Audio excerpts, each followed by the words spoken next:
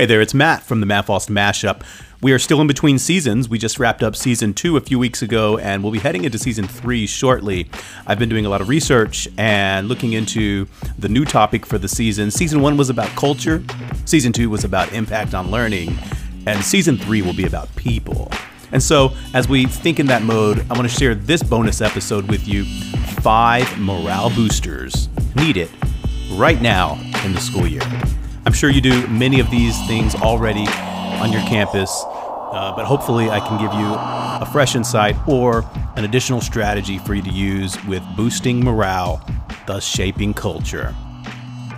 This happens to be that time of year where back-to-school enthusiasm is long gone and teaching is deep in the trenches. This is good for learning momentum, but it takes its toll on energy. Student attendance might be dropping, staff attendance might also be dropping.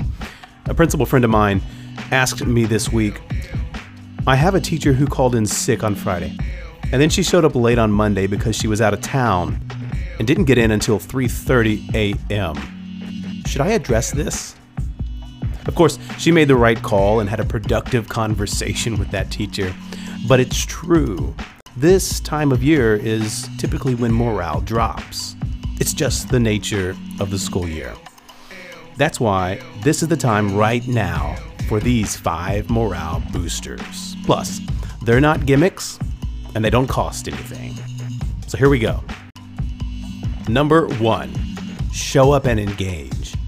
And that's the opposite of what this morale booster is. This morale booster is about staying in the light, staying visible, bringing the energy that your teachers need to bring to their students. Number 2, leading with questions. This is really simple. It's about never missing an opportunity to spark a conversation with your teachers and staff. More than the words, you are exchanging valuable emotional equity that will pay long-term dividends. Number 3, use first names. This shapes culture. It simply removes just one more barrier between the human interaction. Plus, people just love hearing their names. Number 4, focus on the mission. Reiterate, recommunicate, continually clarify, and always find ways to celebrate any and every little win that points towards the mission. And finally, number 5, have fun. It's quite simple.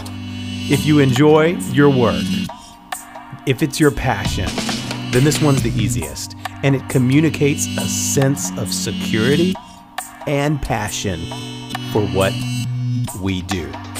These 5 morale tips are about lifting morale by investing in genuine relationships that support your vision and mission.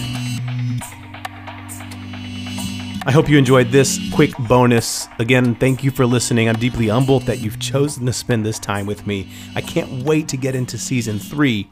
If you enjoyed this episode, please do me a favor, pass it along, and if you would, subscribe, rate, or review it depending on whatever app you're listening to. That really helps to spread the word.